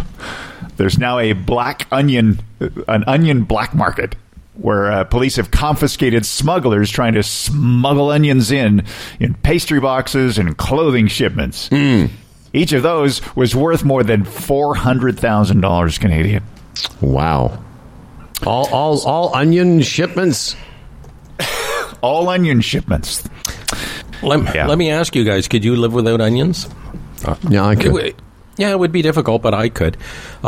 The other day, I'm in the grocery store, and Doll texts me. She said, pick up just one of those red peppers. So I got a sizable one. It was nice. Just one she needed. I didn't know what for. A red pepper? Yeah, red pepper. It was $3.40 for one. Come on. No, I'm telling you, a red pepper, like in recent history, wasn't that one of the cheapest vegetables you could pick up? Like just a red or yellow pepper. They were everywhere. Like, my God. And, I can live without those. And I said the other day, I can live without iceberg lettuce, which has just gone crazy. Yeah, I never have it. No, yeah. By the way, breaking news here. I just looked down on my phone. This from Edmonton Steve. This came in about an hour ago. Stephen, you know that the U.S. had paused all departing flights until just now. For the last couple hours, the Federal Aviation Administration grounded all flights. It's outside of 9/11, I guess. There was some kind of issue. So they had, for a while there, this was as of a couple hours ago, they paused all departing flights. Airline sources, so let's say they're hearing the information. There was NOTAM starting to flow. Yeah. The outage, some kind of system-wide outage. Oh, really? Oh, yeah, man. And Edmonton Steve just texted me and said they've just resumed departures now. Well, wouldn't that affect Canada, too? Because any flight going into the U.S., yeah. All of it. Yeah. Maybe flyovers, yeah. Well, and from twos, Dan, from the U.S. to Toronto, those flights were delayed there. I mean, they was grounded. Yeah. The world. What's going on in the world? A system that provides pilots with notices they need before flights is experiencing an outage. How? I've never heard of this before. It's never been heard before, Fred. This is why it's breaking news. And here's what scares me about that. Who was it? There's Oh, the LCBO yesterday had to shut down their whole online thing because of a cybersecurity incident. You know, these are happening more and more. Even Sick Kids Hospital. You know, the whole ransom thing where they shut down your thing and want money to turn it back. Like, if these evildoers can tap into, you know, the airline system, that's scary shit, man. Sure. Well, this was. I'm just reading now. The system, and I've heard of this. They're called NOTAMs, and it's an old World War II acronym, means Notice to Airmen. And what NOTAMs are is like before you fly someplace, there's these notices that go out from other pilots on that route, and that system is shared. You know, so if you're flying from Chicago to Toronto, there'll be a NOTAM that over this certain area there's some turbulence, whatever. Well, that system went down, and so without that system, which is real-time information, it's as it happens information, they shut down all flights until, I guess, just now. So that system is back up and running. And again, my mind runs wild, but an evildoer, you know, what they can do is maybe through cyber shut that system down and then let the airlines know, see what we can do? We can do this. We can maybe do more. Cyber.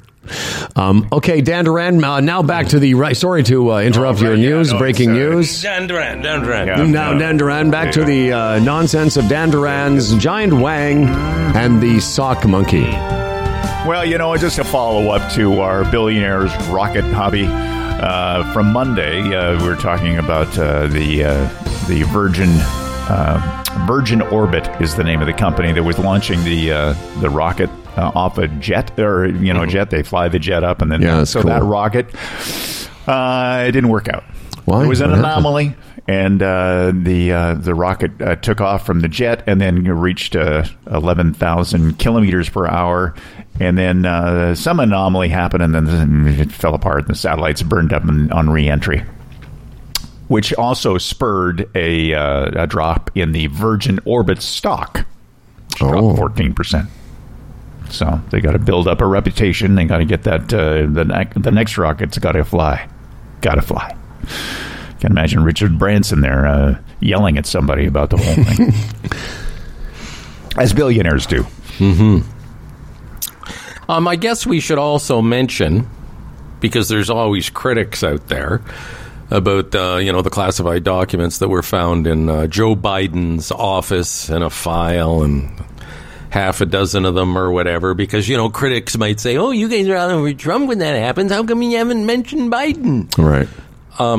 We're aware of it, and it's wrong, and, we could launch into a whole explanation of how it's different, and to compare the two almost isn't fair, but it doesn't matter. It's all optics at this point. It was a great day for Donald Trump when those documents were found, and even though what he did is a lot worse, including obstruction of justice, is a lot worse than, what has fallen into Biden's lap. It doesn't matter. It's all optics now, and it's a talking point. It's an arguing point for the other side, and just another indication the United States is screwed.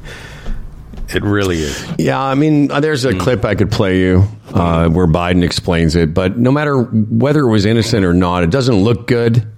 And old Joe there, and it's just more fodder for the nonsense that we've all seen take place. And right down to the base, it's like if they were to charge Donald Trump with what he did and not Biden, even though that must be that could be justified by the rule of the law, the whole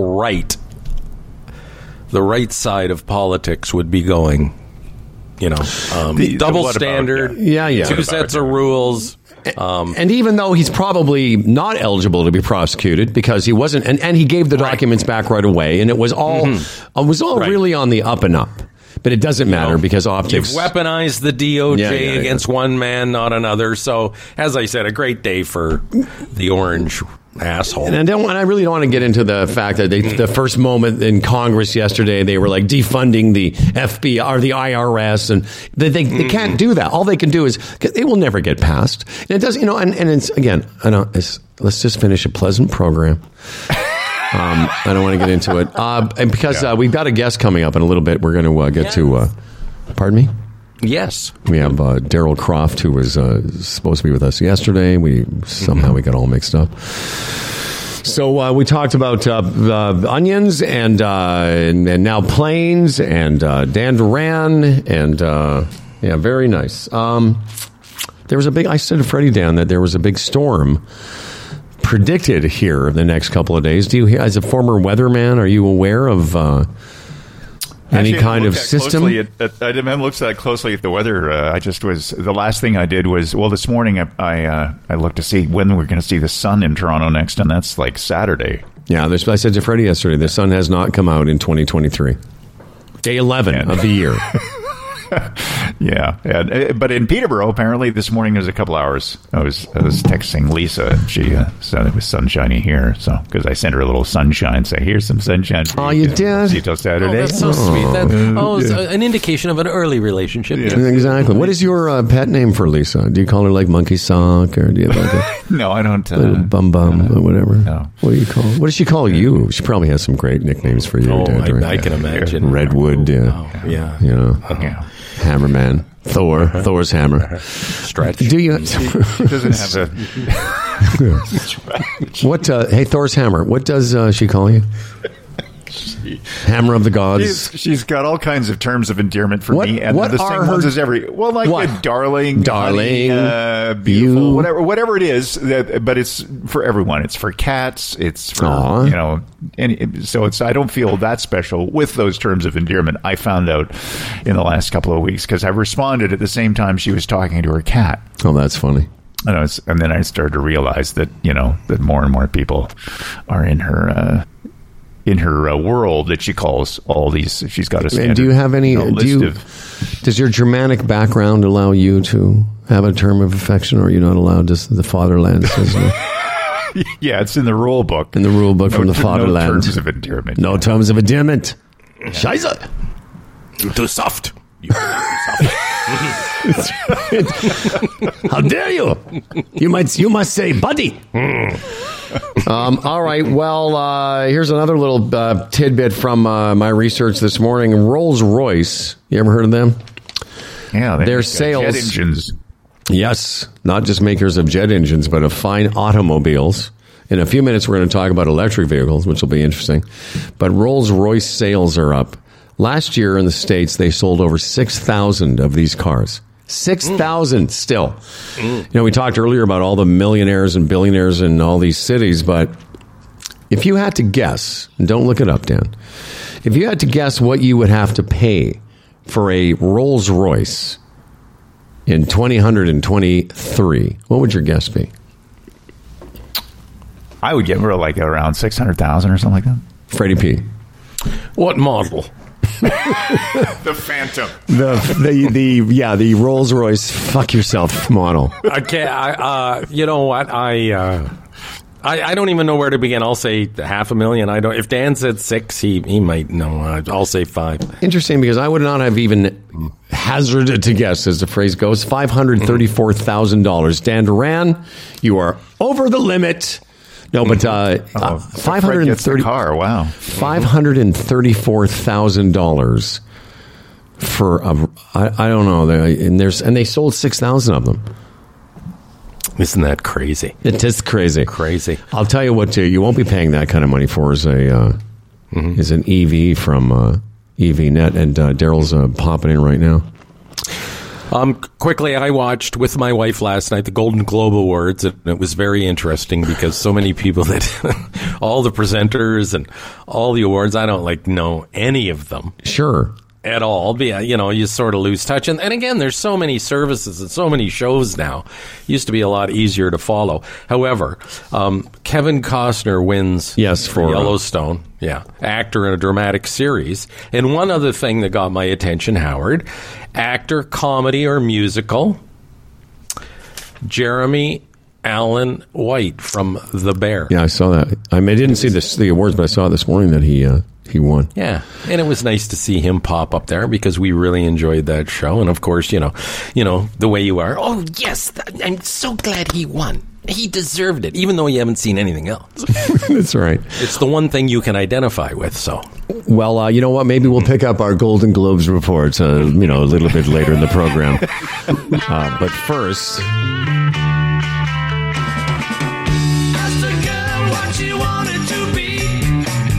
I don't know what happened to you yesterday, but I'm glad to see you today. Daryl Croft from EVNet. How you doing, brother?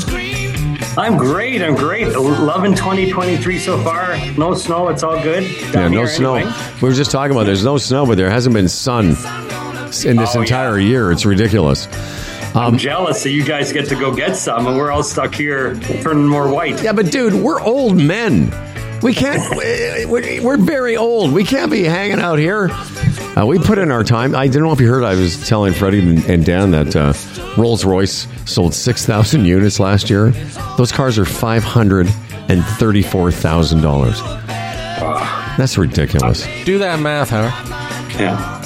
Well, Howard, that's a great thing. One thing to talk about that EV experience. The big thing is separating want from need. Yes. I don't know how people need a $500,000 car, but they want it. Well, that's what I was going to say. At what point do you entertain the thought of buying a $500,000 car? You know what I mean? Like, sort of prorate to the average person. What, like it's how much money would you have to have? Yeah, and I got to say that's one of the biggest things that we run into. People struggle with that. What they want versus what they need. And Howard, you've seen that yourself. You've driven cars that are way more than what practically you need for your use. Sure. But they go a little faster, or they go longer. And of course you pay more for that. And that's what we help people struggle with. And there's no clear answer there. One thing I learned a long time ago, you can't help people figure out what ultimately are they going to choose what they need or what they want, and they're going to spend accordingly, right? It's as long as they know the choice, then they got to decide for themselves. And that's where we'll pick up the thread of, there's been some, by the way, I love the fact that Maeve and everyone there is starting to give us some more information to talk about, as opposed to me trying to make it up, because, I've loved the EV experience, especially working with evnet.ca and everyone with on your team, Daryl. But let's just talk a little bit today, and I'm looking at Maeve's notes about what's different about the experience at your place versus, say, a traditional model of buying or renting a car? Well, traditionally, in the sales world, people think you're coming, you have a general idea of what you want, and they're trying to convince you that their brand is what you want versus another brand, but you know what you want. The reality is, in the EV world, people don't know really what they want. And they don't even know if they want EV out of the gate. There's so much more of a education that goes on about what it's all about. There's that 50 or 100 questions you should ask before you even think about a make and model. And that's really the step that most people aren't prepared for. You have the education groups that are trying to educate, and then you have people just who make the car that have a model. Like, to sell you one model. Guess what they're going to sell you if you walk in? They're going to sell you the model they got. So we're unbiased. We have such a variety of makes and models, and then you let people learn for themselves in their discovery. And at the end of the day, whether you spend $30,000 or $80,000, really you have to take that and talk about it with your significant other. So that's really the difference. We're not pushing one or the other. We just give you the facts and let you decide ultimately what you want to do. And that's why your concept of being able to try them out is great. Yesterday, I drove down to the studio there at Islington in Queensway. I hopped in the Tesla with Howard, and we drove downtown. And what an eye-opener for me. Now, I had driven one before, but out in Brampton. But in the city, just being aware of all those cars around you and the warning sounds he got and everything in a downtown situation is invaluable. Like, you almost feel like untouchable, so to speak. Well, they are. They're so safe, too, right? Like, yeah. Heaven forbid you get into an accident. That's all airbags and structure around you. Mm-hmm. I hate to say, you're a little more confident when you're cutting somebody off or doing that. You know that, hey, I'm a little better off. And the navigation on that, the screen is so big, it takes you where you want to go, right? But all those little, and it's like, oh, there's a car close to us. Right. It's like to have a fender bender would be difficult. Well, it's all unless somebody rams into you. In aviation, they have this phrase situational awareness, and what that car gives you is way more situational awareness than you would get even in a regular, model. But what I want to talk to about Daryl is the experience, and I can't remember her name, but I can see the PR woman's footprints all over this, because if you go to evnet.ca, God, I wish I could remember her name. She's great. But there's Anise. Pardon me? Anise. Am I right that she constructed some of this, because it reads just like her? There's all these experiences you can choose. You can choose the experience from the EcoBox, the Pack Rat, or the Sampler. And what we're talking about is, you can drive a car for 24 hours or 3 days or 7 days. And unlike traditional models, you get to feel what it's like to have a Kona, a Tesla, a Leaf, whatever you want to, whatever is available, whatever is the needs you have. And again, unlike the traditional model, you get to sort of live in the car for a while, even if it's just for a day, and it's economical. And but let's talk a little bit about that and why that's so much better. Well, one thing we learned early on is that when people come in, a vast majority pick a different car at the end than what they thought when they came in. And you're living with that decision for some period of time, not just you, but your significant other. And you got to have that ability to make the best choice you can for you. How else can you do it? Like, some people think, I'll go and rent a car. But guess what? A typical rental, they don't have the comparison. They obviously don't know a lot even about the technical specs of the car. You've seen in the Tesla how it's days of features you could learn about what it'll do for you. Some people like it. Some people may not care, but at least you go in. And then if you hop into a different car, it doesn't have some of those features. Some people don't care. Okay, if it's 20 grand less, I'll live without it. Other people say, wow, no, that's a big deal for me. Like even lane assist, stuff like that. Well, some people, it's a big deal. So that time, it really comes down to time with the vehicle and then anybody driving that car. Most times in the past, if you went to a dealer, guess what? Your girlfriend or wife or kid aren't going to tag with you a lot of times. But if they're driving that car half the time, you're either going to regret your decision if they don't like it, or so that's the way to overcome that. Daryl, I said that to Howard yesterday. I drove the Tesla, and what was the other one I drove? A Kona? The Kona, yeah. Kona, yes.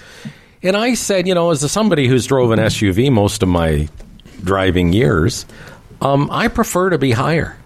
Yeah. So somebody may look at the luxury and the prestige and the image of the Tesla, but somebody like me, it's like, I don't know, I'd rather be higher.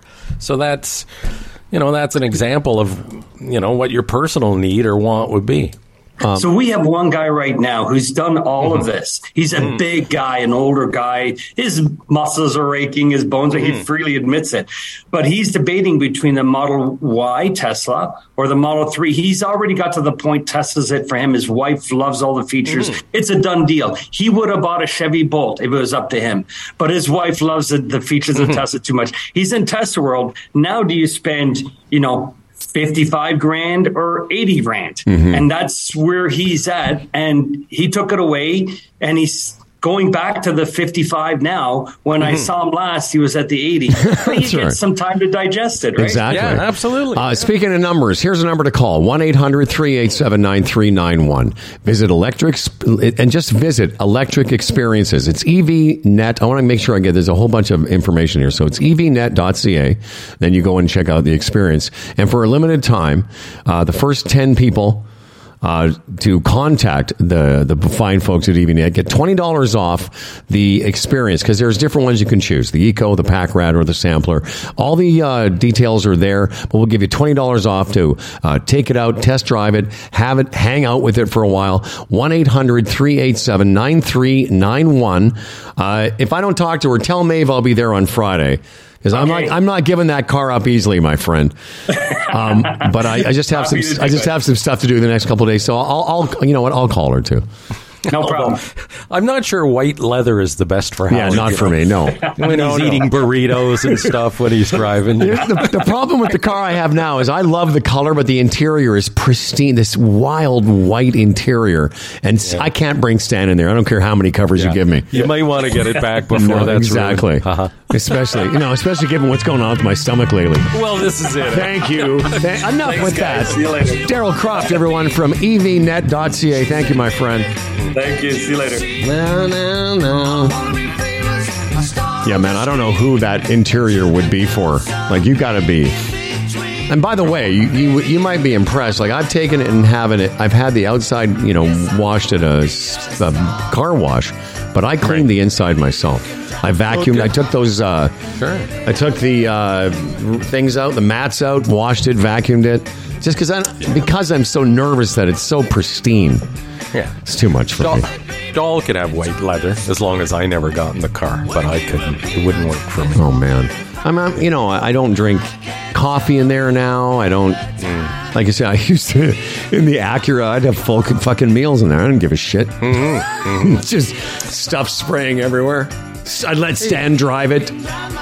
Let me tell you about the Chambers Plan, Canada's #1 group benefits plan for small business. Go to chamberplan.ca today. Get a free quote. If you have a small business and you have, a group of people that you really admire, do a great job for you, and you think, I will reward them with a benefits package, this is the way to go. And again, please know they've done a great job in holding the line on premiums traditionally. So it's not something you're going to get into and then find out the premiums have shot up. They've done a great job. They keep in mind that small business can't often absorb this. So again, just another aspect that's great. It's it's dental, it's prescriptions, it's travel, all sorts of therapies depending on the level that you buy in at. Take the time today. Go to chamberplan.ca. We were talking to our buddy Tim Daniels yesterday about Aaron Ventures. Go to aaronventures.com. They're an emerging international junior mining and exploration company. We learned all about the fascinating world of boron. I don't want to bore you about it, but not only in the world of electric vehicles, but also boron in almost everything that you use. And, one of the things he reminded us of, your smartphone screen is made with the magic that is boron. If you're looking for an investment, well, we can't tell you what to do, but have your people go check this out. Their Aaron Venture strategy is uncovering and capitalizing on unique development opportunities within Canada and various regions internationally. There's only about 5 jurisdictions in the world where you can make a living, or how do you put it, where you can mine boron at a commercial level, and Aaron Ventures is involved in one of them. Go check it out, aaronventures.com. So don't be a moron, invest in boron, is what we're saying. Okay. Well, I knew given enough time, you would come up with something. Well, that one's just hanging. That's is it? Fruit. That's low-hanging fruit right there. Like your balls. I know. I measure them every day. It's about like a 1/16 of an inch every day. They get closer to the ground. A 1/16 of an inch. I figure by 25 they'll be dragging. Huh? Sorry, I fucked you up. I said a 1/16 of an inch. That's like your dink. I figure by August 2025 I'll be dragging. That's right. You'll be like, John, get my nuts. Let's go. Johnny, get Grandpa's nuts. Oh, well. That's all. Tomorrow on the show, we'll read your emails. There's a bunch of them, including one from our friend Darren that pretty much sums up a lot of what we've been talking about lately. It's very funny. It's a good one. It's a good one. I showed it to Dan last night. We both chortled. We both lolled. Yeah. There's quite a bit, actually. What else? By the way, this is a story for tomorrow that...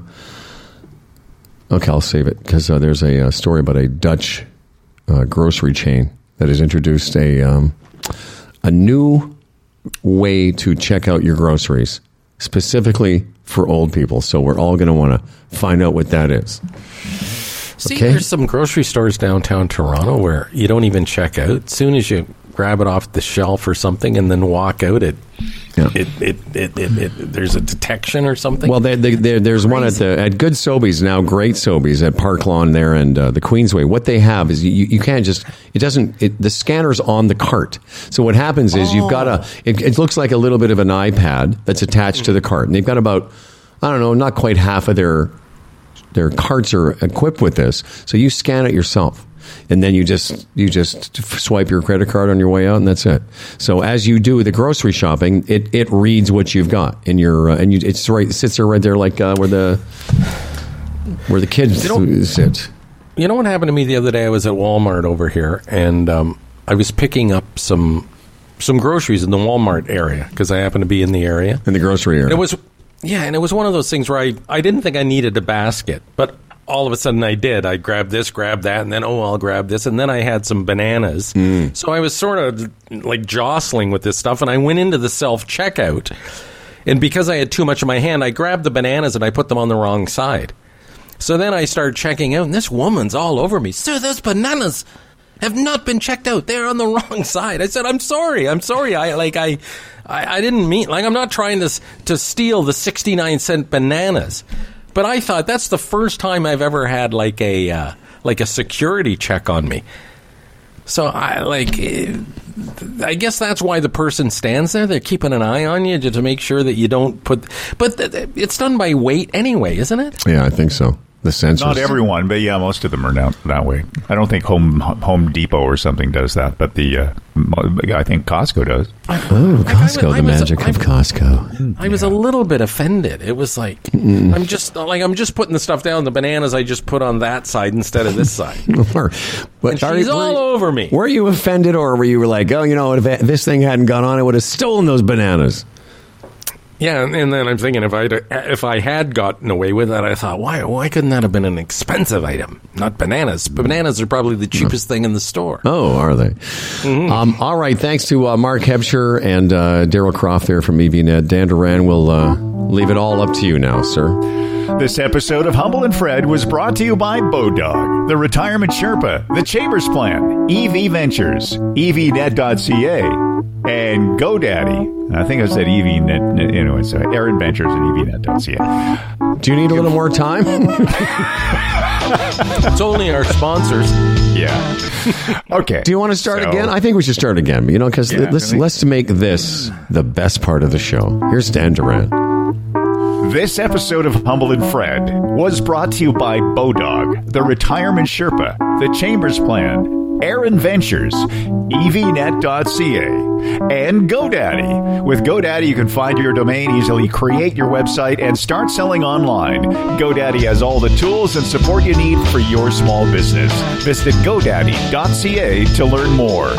We read all of our emails, and it's email day tomorrow. Humble and Fred at humbleandfredradio.com. Liking and subscribing and giving us 5 stars helps us keep on going.